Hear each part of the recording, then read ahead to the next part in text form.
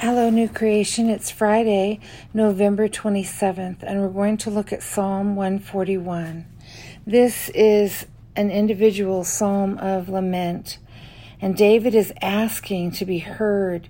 He's lifting up his hands, asking God to pay attention to his pleas. And then he says, "Set a guard, O Lord, over my mouth.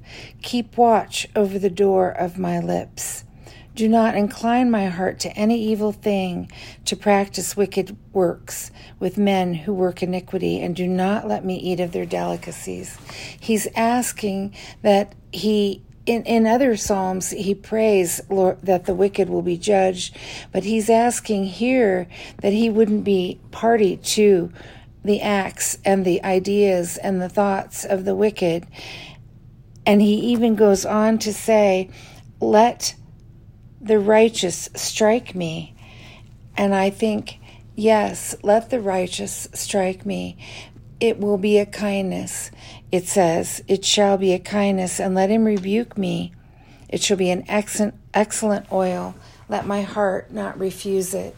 And in this confusing time with ideas going every which way and conspiracy theories and political unrest and white supremacy and the pandemic, it is a good thing to have such a humble heart as David has here, so that we are asking the Lord to protect us from evil language, and that we would have the correct words to say, that we would not offend with our mouth, and that we would accept the rebuke of the righteous, of our brothers and sisters in Christ. Of course, they will do this in kindness, but that we would have hearts ready to hear, lest we fall into some of the wickedness that is afoot, some of the twisted ideas, some of the things that are a danger to our faith and to our walk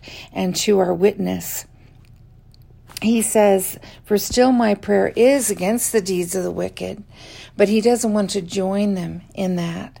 And so he says, "But my eyes are upon you, O God, the Lord. In you I take refuge. Do not leave my soul destitute. Keep me from the snares they have laid for me, and from the traps of the workers of iniquity. Let the wicked fall into their own nets, while I escape safely." And so he is asking that he's not party to what's going on with the wicked, that they would be brought to justice, and that he would envision a day when the wicked will be destroyed, their power will collapse, and justice will reign in its place. It's easy for us to fix our eyes on or worry about all the things that are going on in the world. It's natural to focus on ourselves.